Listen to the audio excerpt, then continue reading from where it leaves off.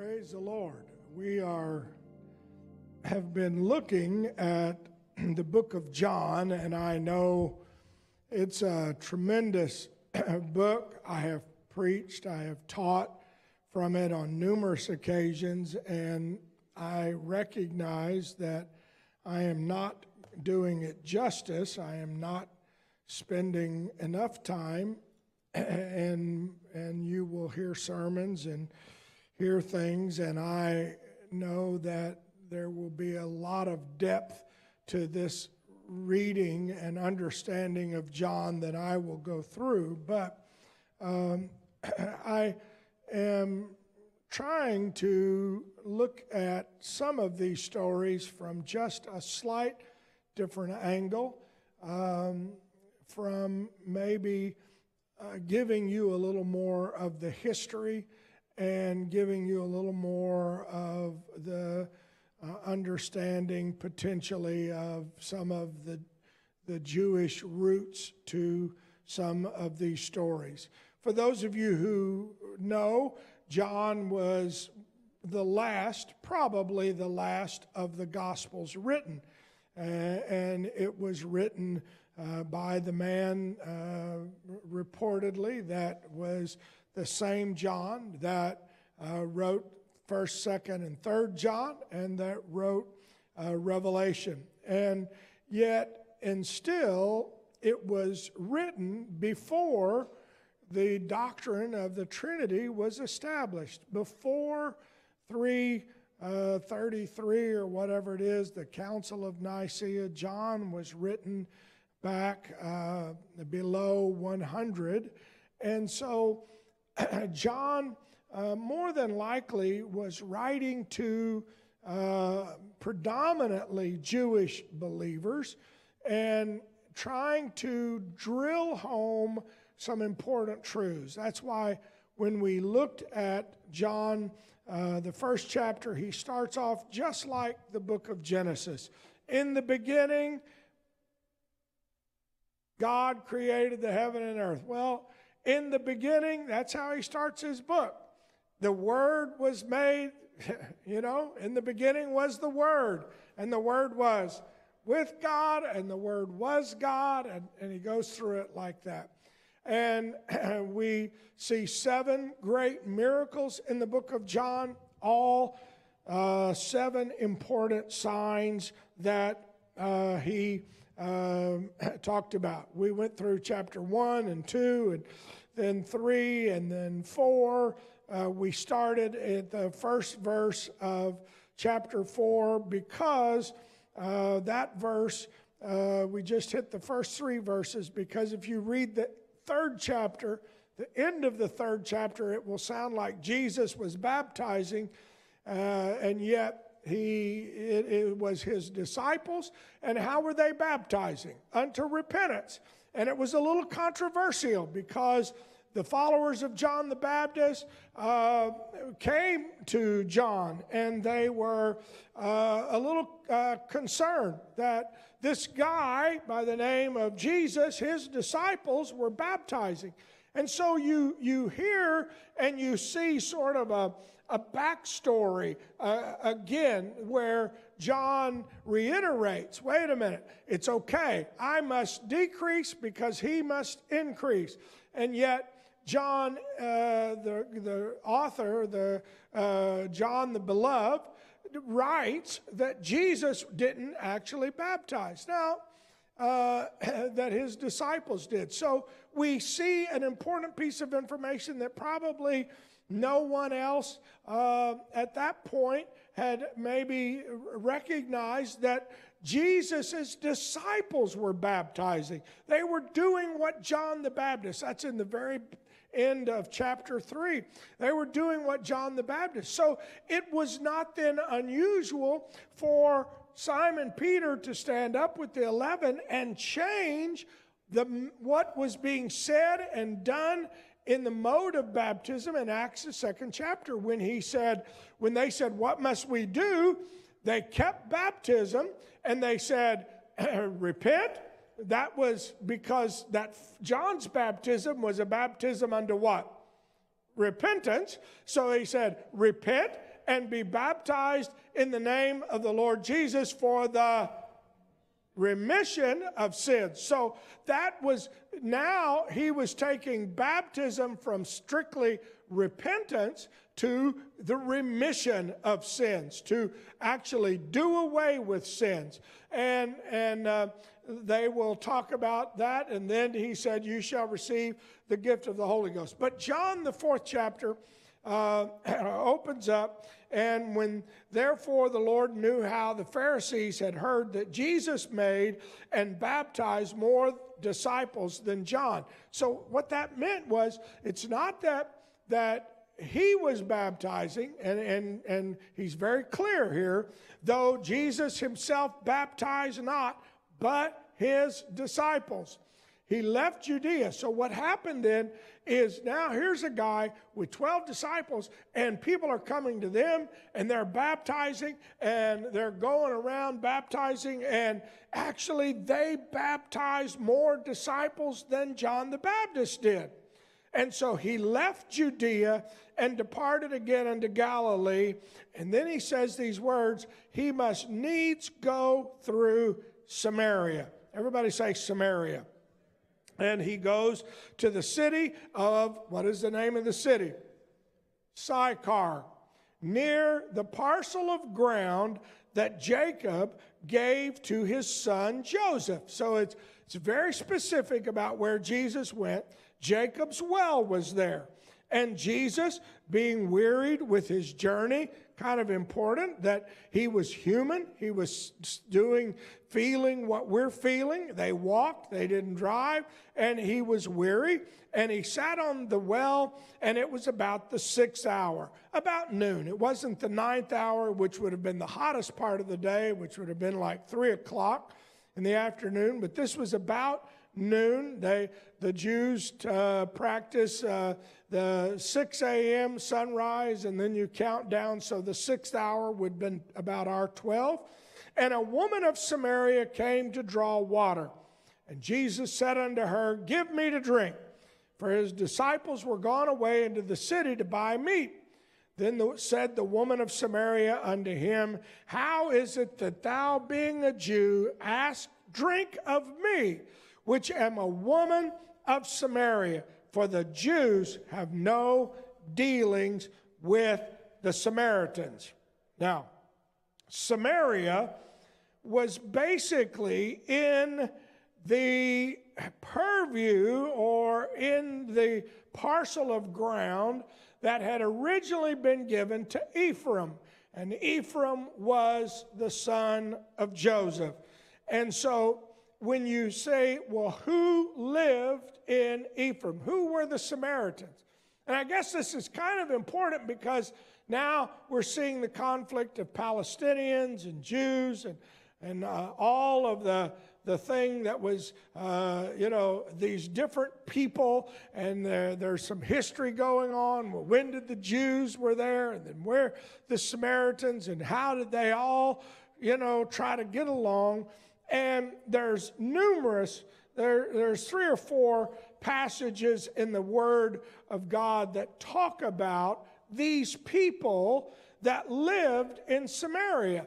Now, some of them could have been Gentiles, some of them could have been half-breeds, but what we know is that most of those that lived in Samaria believed and followed a very similar teaching and understanding that the Jews had. And yet they were not of the children of Israel. And so when you read in 2 Kings, you will see that the king of Assyria brought men from Babylon, Cutha, from Ava, from Hamath, from Sepharvaim, placed them in the cities of Samaria instead of the children of Israel. And they possessed Samaria and dwelt in the cities thereof. To understand the historical part of that, you have to understand that when the northern tribes were conquered, they were dispersed, and the Assyrians would send them into different places so that they didn't congregate together and they were not allowed to sort of all form together and form a resistance, if you will. Today, a few weeks, my wife and I have to go to Australia and then to Singapore. And Singapore is one city, one country, and they have the similar rules. You apply if you want to buy an apartment or live in an apartment in this place. There are very few individual houses in Singapore, but if you want to live in a building, or if you want to live, you have to tell them who you are. You have to go in for an interview. They have to see your ethnicity, and they will only allow so many, whether it's Muslims or so many people from Africa, or so many people from South America, or so many people from the United States, because they don't want groups to congregate even in the city. Because what they know is that you get pockets of people that then get mad.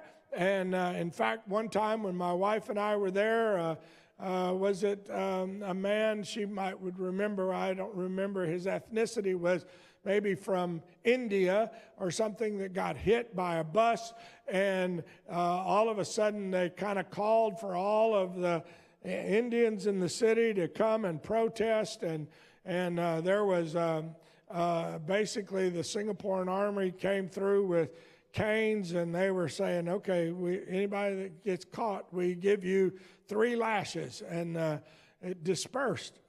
What they don't tell you is that typically people pass out after the second one with the cane. It's that intense. So, it's pretty rough that, they're pretty tight.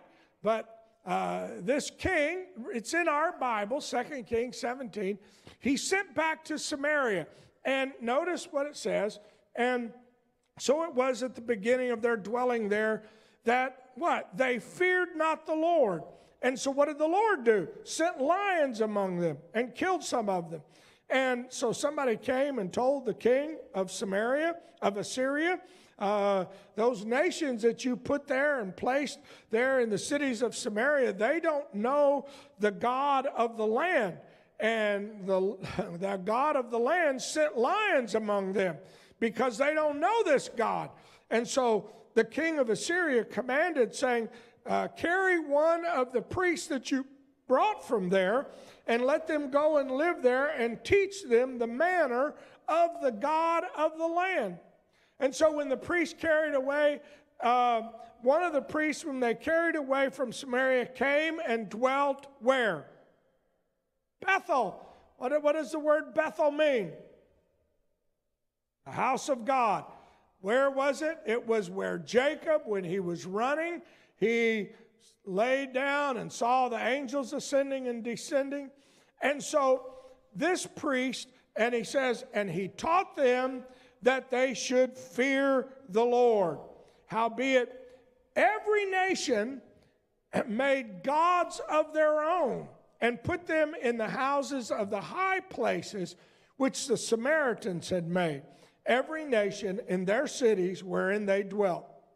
And then it goes through each one of the gods that they made there. So they feared the Lord and made, and notice this, very important, unto themselves of the lowest of them priests of the high places, which sacrificed for them in the houses of the high places.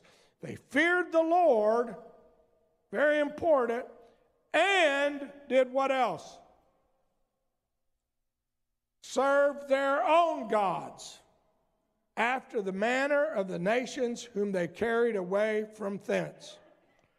Unto this day they do after the former manners. They fear not the Lord, neither do they after their statutes or after their ordinances or after the law and commandments which the Lord commanded the children of Jacob, whom he named Israel. So we know that the Samaritans had this mixture of fearing the Lord, obeying the Torah, but also having other gods. And so whether or not all of the people living there were Gentiles. When you read in Ezra, Gentiles came back to help rebuild the temple, and they lived in what was present-day Samaria. Hezekiah, 2 Chronicles, the 30th chapter, the 31st chapter, tried to reconnect them. He celebrated Passover. He invited, in fact, sort of demanded that the Samaritans come. But there was, I don't know if you can see that map, but Samaria is there between the Sea of Galilee and the Dead Sea. Jerusalem is near the Dead Sea. If you go down to the bottom left is Egypt, where Gaza is. The West Bank is sort of where Decapolis, or that purple, would be up, except it comes down into where Jerusalem is. So here were people alive during the time of Jesus, and the city of Sychar dwelt right between two mountains. Anybody want to guess what mountains there were?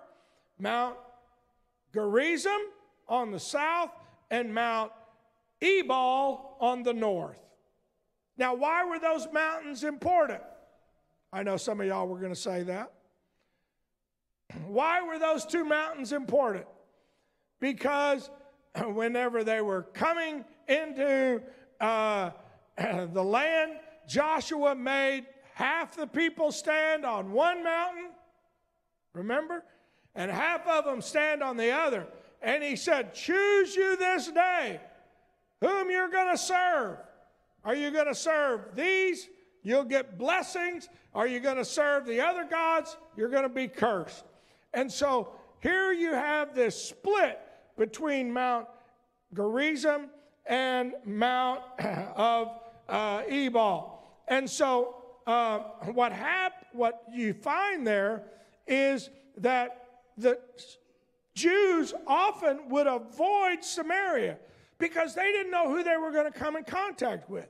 Was this going to be a half-breed? Was it going to be somebody that worshiped other gods? And they had a real sense that we don't want to go there. In fact, when you read through what the Samaritans actually believed, they believed in one God. They believed in Yahweh, and they professed that, although you could have other gods. They believed in one prophet, and that prophet was Moses. They also believed in one book, and that book was the Torah. And they believed in one place, and that was Gerizim. And so that's where they said you should worship. Now, most of the Jews would have believed in one God. They would not have allowed other gods, but they believed in one God, Yahweh. They also believed in one book, where, the book of the Torah. But the Jews also believed there was more than one prophet, and they had books of prophecy that they also believed in, and they did not believe in Gerizim was the mountain that you should worship alone in, that they said you could worship in Jerusalem. So the city of Sychar that Jesus went to was also the city by the name in the Old Testament of Shechem. And it was later named Nablus. And now, if you were on a map of present-day Israel, Tel Balata would be about where this city was. Now, why is Shechem important? Because Shechem is where the bones of Joseph were buried. There in Joshua, the 24th chapter.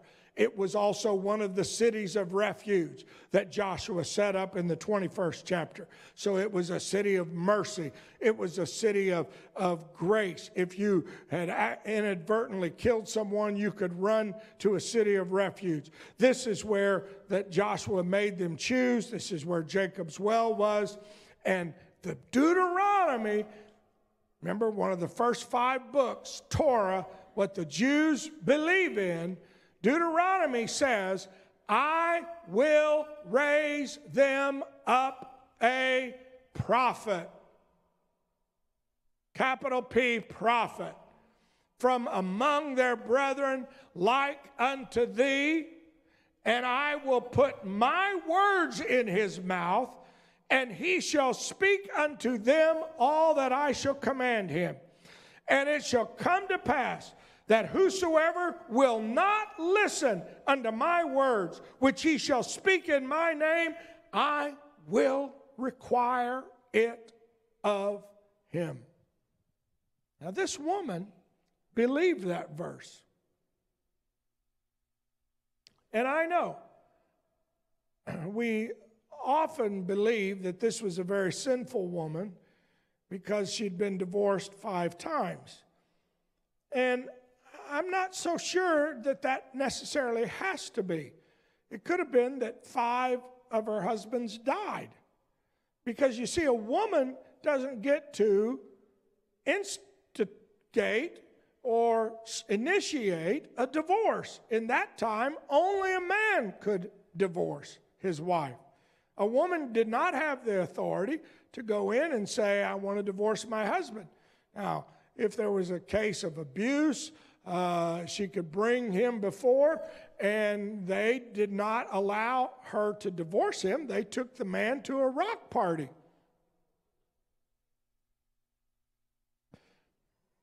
They stoned him. And so there was not, so, you know, I've often said, bad woman, 5 husbands, and the Bible says she's living with a man out of wedlock, but it doesn't say she's living as his wife. It could have been a relative, an uncle, it could have been someone, but whichever it is, if she was an evil woman who husbands couldn't live with her, or maybe they divorced her because she didn't have children, and the point was that she was destitute, she had no support, and she had to go into whatever home that would allow her to come in. And maybe it was not the best of relationships, but this woman, it may not have been evil of her own choosing. This woman may have gone through the ringer, and she was basically left in a destituted sense of who she was and where she was and who people were and her bad luck. Almost like we would say Joseph would not have been to blame for the way his brothers treated him. Right? And yet here she was at the place where Joseph's bones were, and where had been a city of refuge. And so, you know, however you want to believe it, and it's okay, but immediately when this lady heard Jesus, because he says something about, you know, she immediately tells him, we worship in this mountain, you say you go down to Jerusalem. So she knew enough about their belief. And he said, you know, and we'll read what he said, you know, there's coming where there's not going to be worship in this mountain or at Jerusalem. But the point was, he said, go call your husband. And she said, I have no husband. And what did the Lord tell her?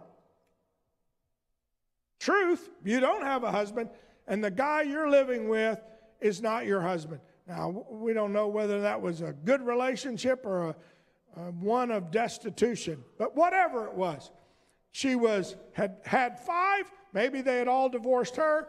Maybe they had all died, you know, because there was another woman, if you remember, that met Jesus, who the disciples asked when she gets to heaven, whose wife is she going to be? And they talked about her husband's dying. Anyway, so it was not totally uncommon for this to have occurred.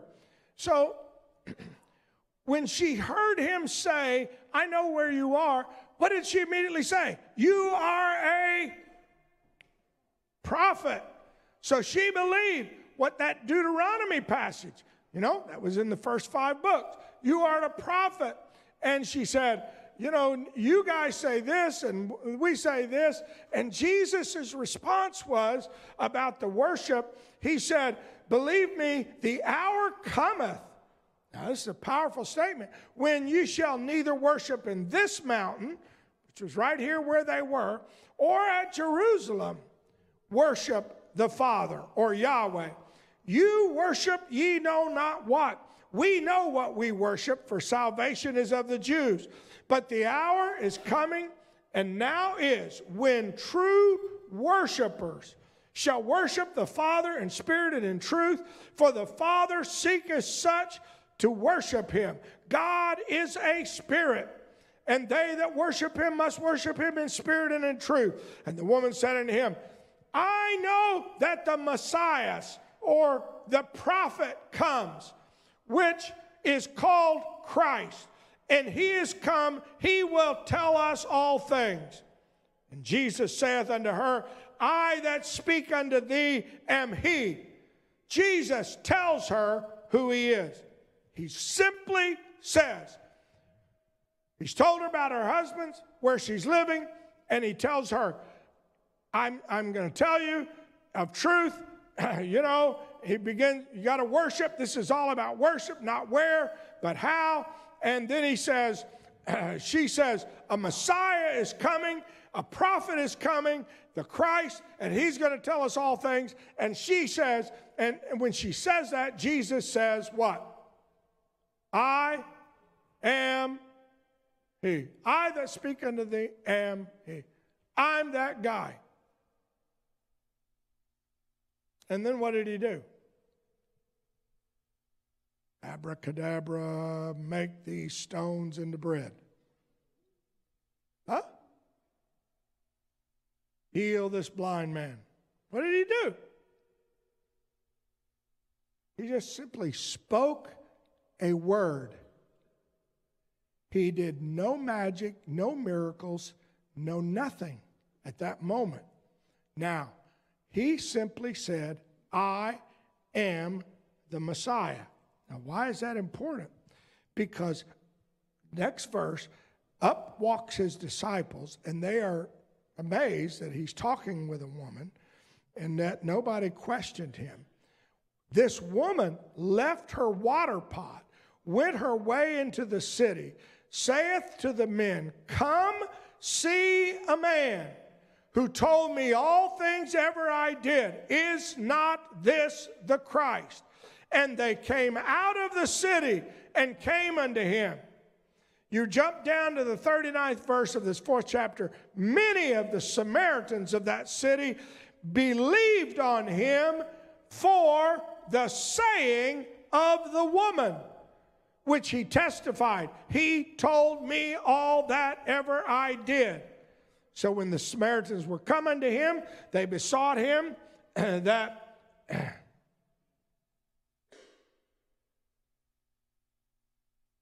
So when the Samaritans were coming to him, they besought him that he would tarry with them, and he abode there 2 days. And many more believed because of his own word. We have no record of any miracles. No record that they said anything amazing happened.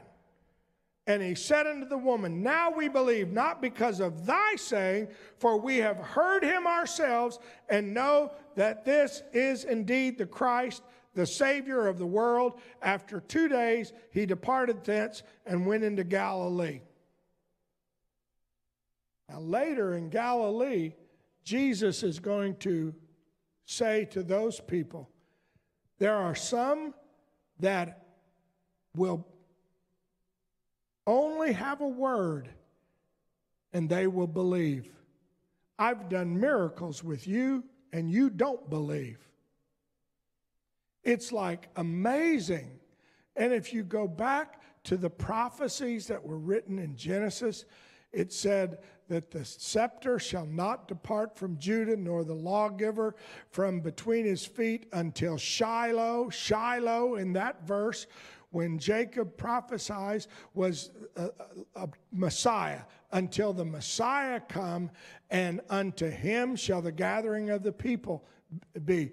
And what he wrote to Joseph was kind of amazing whenever he spoke this to Jacob in the Old Testament in Genesis, the 49th chapter. He says, Joseph is a fruitful bough, even a fruitful bough by a well whose branches run over the wall.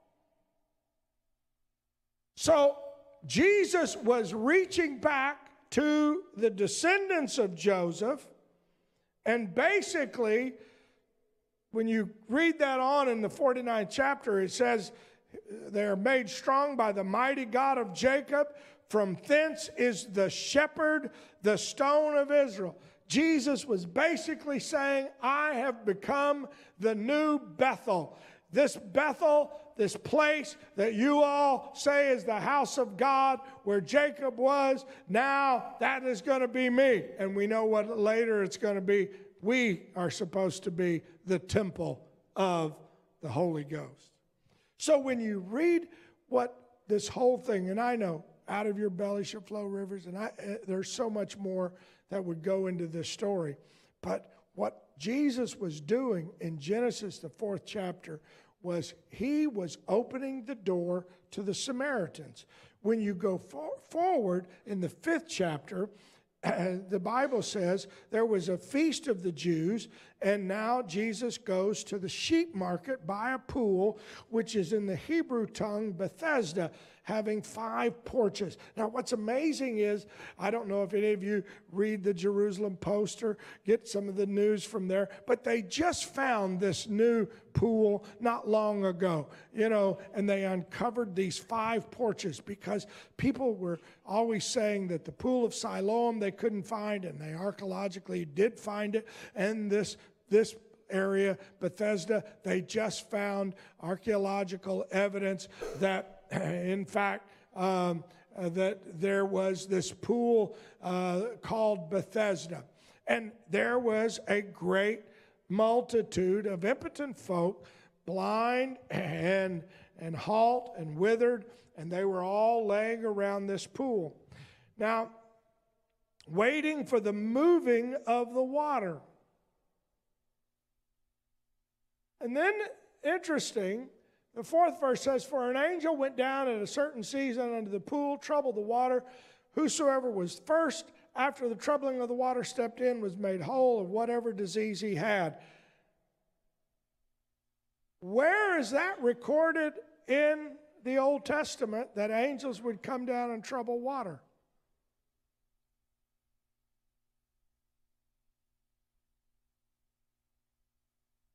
It's not. But the Greeks worshiped the god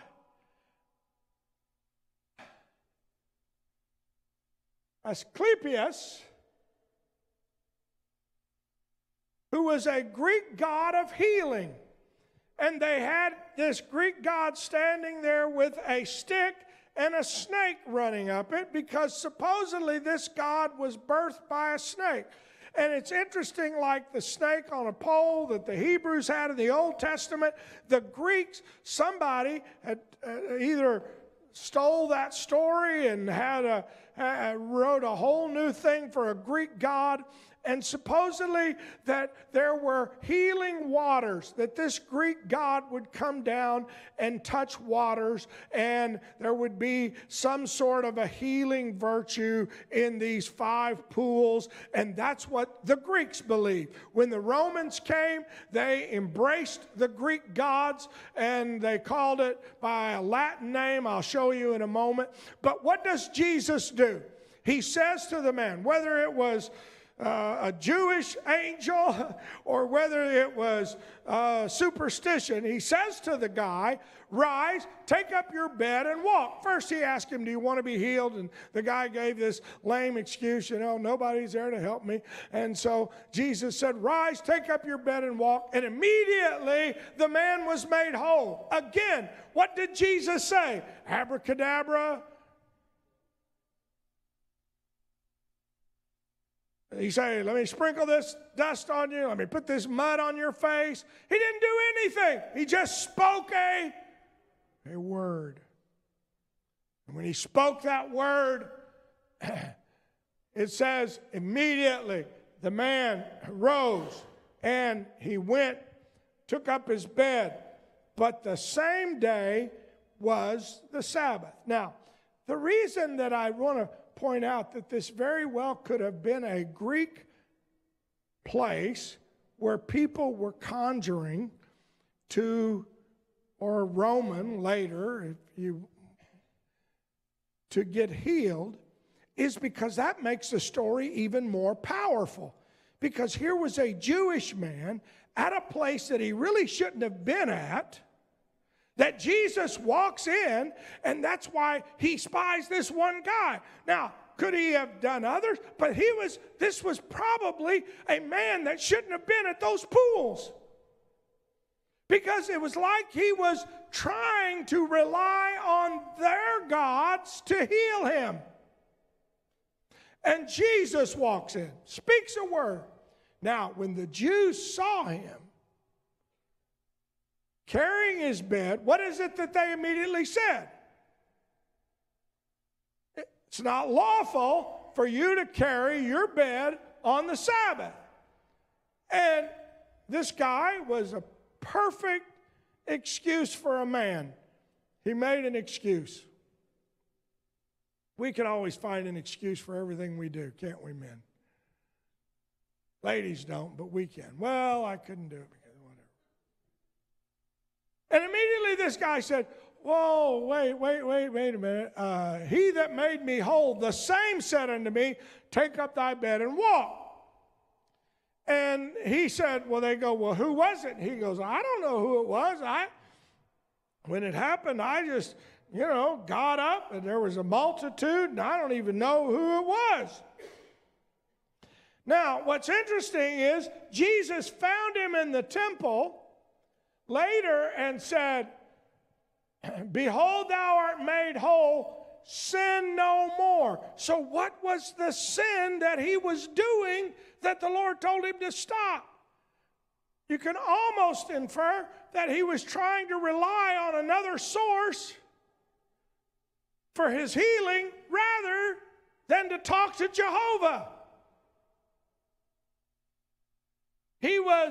The irony is,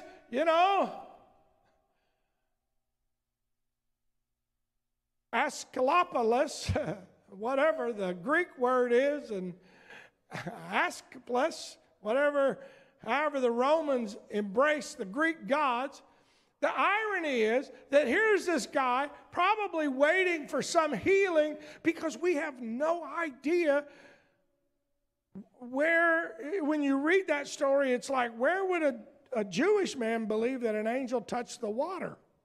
There's no record of it in the Old Testament of the angels coming down and touching water and people jumping in. So the whole point is that this probably was a man that was embracing, trying to get his through another method without relying on the Lord. And so basically, when the man left, when Jesus talked to him and told him go and sin no more, he told the Jews it was Jesus that made me whole. And the Jews then got mad. They sent to persecute Jesus and sought to slay him because he had done those things when? On the Sabbath. They were not mad that the guy was healed. They weren't excited that the guy was healed. They weren't excited that the Lord had rescued this guy out of, following the wrong thing. But they were angry that he was healing on the Sabbath. Now, the next verse says, Jesus answered them, and this is what's amazing. My Father works hitherto, and I work. He's basically saying, I'm the same as God because God can work on the Sabbath. I can work on the Sabbath. Now you would think that that would have taken them up into the third heaven with anger. Because therefore the Jews sought the more to kill him. Because not only had he broken the Sabbath, and John reads that in the next verse, the 18th verse, But because not only had he broken the Sabbath, but because he said that God was his Father, making himself equal to God. So they heard a word, plus they saw miracles. Should they have immediately believed? The Samaritans only heard a word. They saw no miracles, and many of the Samaritans believed. The Jews, on the other hand, did not. And now, in the 5th chapter, from verses 19 to 30, it is what's called a chiasm, which is a way of arguing that you have this, and then you have this, and then you have this verse, and then you have this verse, then you have this verse, and then you have this verse. And it's sort of like is driving a point home. And John, from the verse 19 to 30, verses 19 and 30 talk about the power of that fact that the Son did nothing of himself. Verse 20 and 21 is coupled with 28 and 29 when he talked about only God is able to resurrect from the dead, and basically the Son is able to do that. And then verse 22 and 23 with 26 and 27, the power of being able to judge. And then 24 and 25, that hearing our word, the word of God, will bring life. And so what you see is John, the Gospel of John, writes a very powerful, like driving a point home that this, in fact, Jesus was the Messiah. Jesus was the Son of God. Jesus was the prophet. Jesus was the one. And he proves unequivocally that he was the one. And then Jesus himself turns and said, if I bear witness of myself, my witness is not true. In other words, I don't have to be the one. There is another that bears witness. And he goes through 3 things that bore witness. 1, he talks about John the Baptist. Then he talks about there's a greater witness than John, and that is the works that I've done, which the Father gave me to finish. Those works bear witness of me. And then finally, the Word of God bears witness of me. Search the Scriptures, for in them you think you have eternal life, for they are they that testify of me. What was Jesus pounding home? He was saying that, let me tell you something. I am here to tell you that I do not receive this honor from men. In fact, like verse 41, he said, I receive not honor from men, because that's where they got their honor. Verse 44, how can you believe which receive honor of one another and seek not the honor that comes from God only? In other words, what Jesus was telling them was, in fact, I want to tell you something. You are only in the position you're in because you honor one another and you've played the game. My honor comes from God Almighty. And he pounds those 3 witnesses, John the Baptist, the miracles, and the Scriptures. And he said, don't think that I will accuse you to the Father. There is one that accuses you, even Moses, in whom you trust. For had you believed Moses, you would have believed me, for he wrote of me. What was he saying? I just left a place where all I did was tell a woman how many husbands she had. Isn't that amazing? There are people that can come to God that just accept the Word of God. And then there are those, and I've tried to teach them Bible study. I don't mind any questions. But you can almost see an attitude on them just like the Jews. I'm going to prove you wrong. I'm going to prove to you that I don't have to do this. I'm going to prove to you that this is not for me. I'm going to prove to you that my family, I'm going to prove to you. And when they have that, it's just like the Jews. You say, do you still try to witness to them? Sure. But what does Deuteronomy say? The mouth of 2 or 3 witnesses, let every word be established. And so here Jesus hammers through those witnesses. Now I know, and I know I'm going fast, and there may be questions, and I'll be glad to, you can send me a text. I'll answer them. I'll try to slow down if that would help. But the point is that Jesus was trying to show them, I am who I say I am. So when people say, why wouldn't Jesus reveal himself? Why didn't Jesus show them who he was? He was doing it. He came into his own, and his own. Jesus was doing everything he could to reach the Jews. He was able to reach the Samaritans. Only with a word. He did miracles.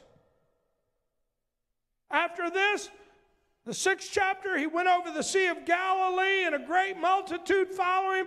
And why? Because they saw his miracles, which he did on them that were diseased.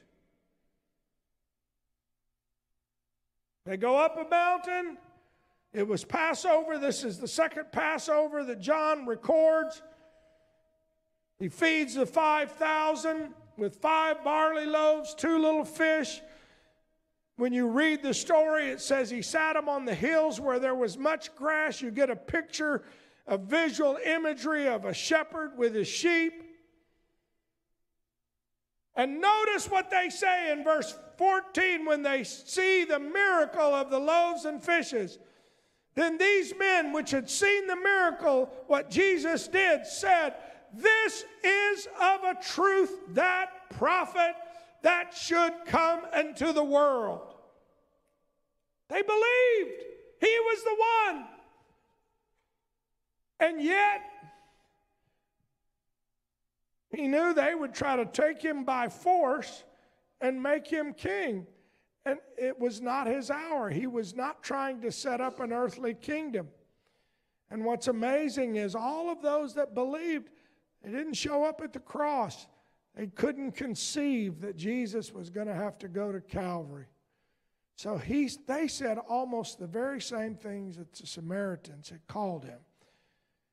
The important distinction was that he did no miracles, and these folks were following him because of the miracles. In fact, what is he going to say to these people? I know why you followed me. For what you could get out of me. For the loaves and fishes. And I know sometimes people look and they say, what's the church good for? It's there to be a social program and to help, and we do our best to help folks, and we do our best to help as much as we can. But a person ought to at least be a believer. What are you saying? And they need to embrace the Samaritans. They asked Jesus to stay. They opened their heart, their door of their heart to him. And I know people that will just say, well, you know, they just want the church or whomever program to do for me, do for me, do for me. And they miss the fact that the Lord did these things in order to prove who he was, that he was the Christ. Oh, what a privilege it is that we have, that we know who Jesus is. If he never does another miracle, if he never opens another blinded eyes, and I've had people say, where are the miracles? Why aren't there miracles? Why aren't there miracles like there were miracles?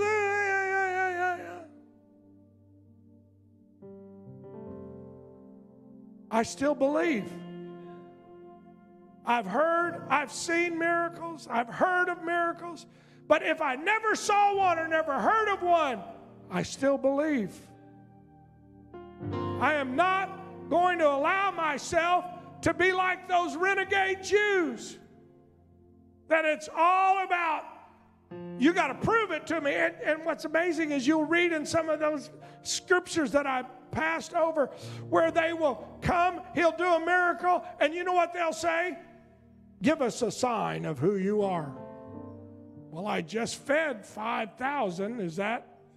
No, we want a sign.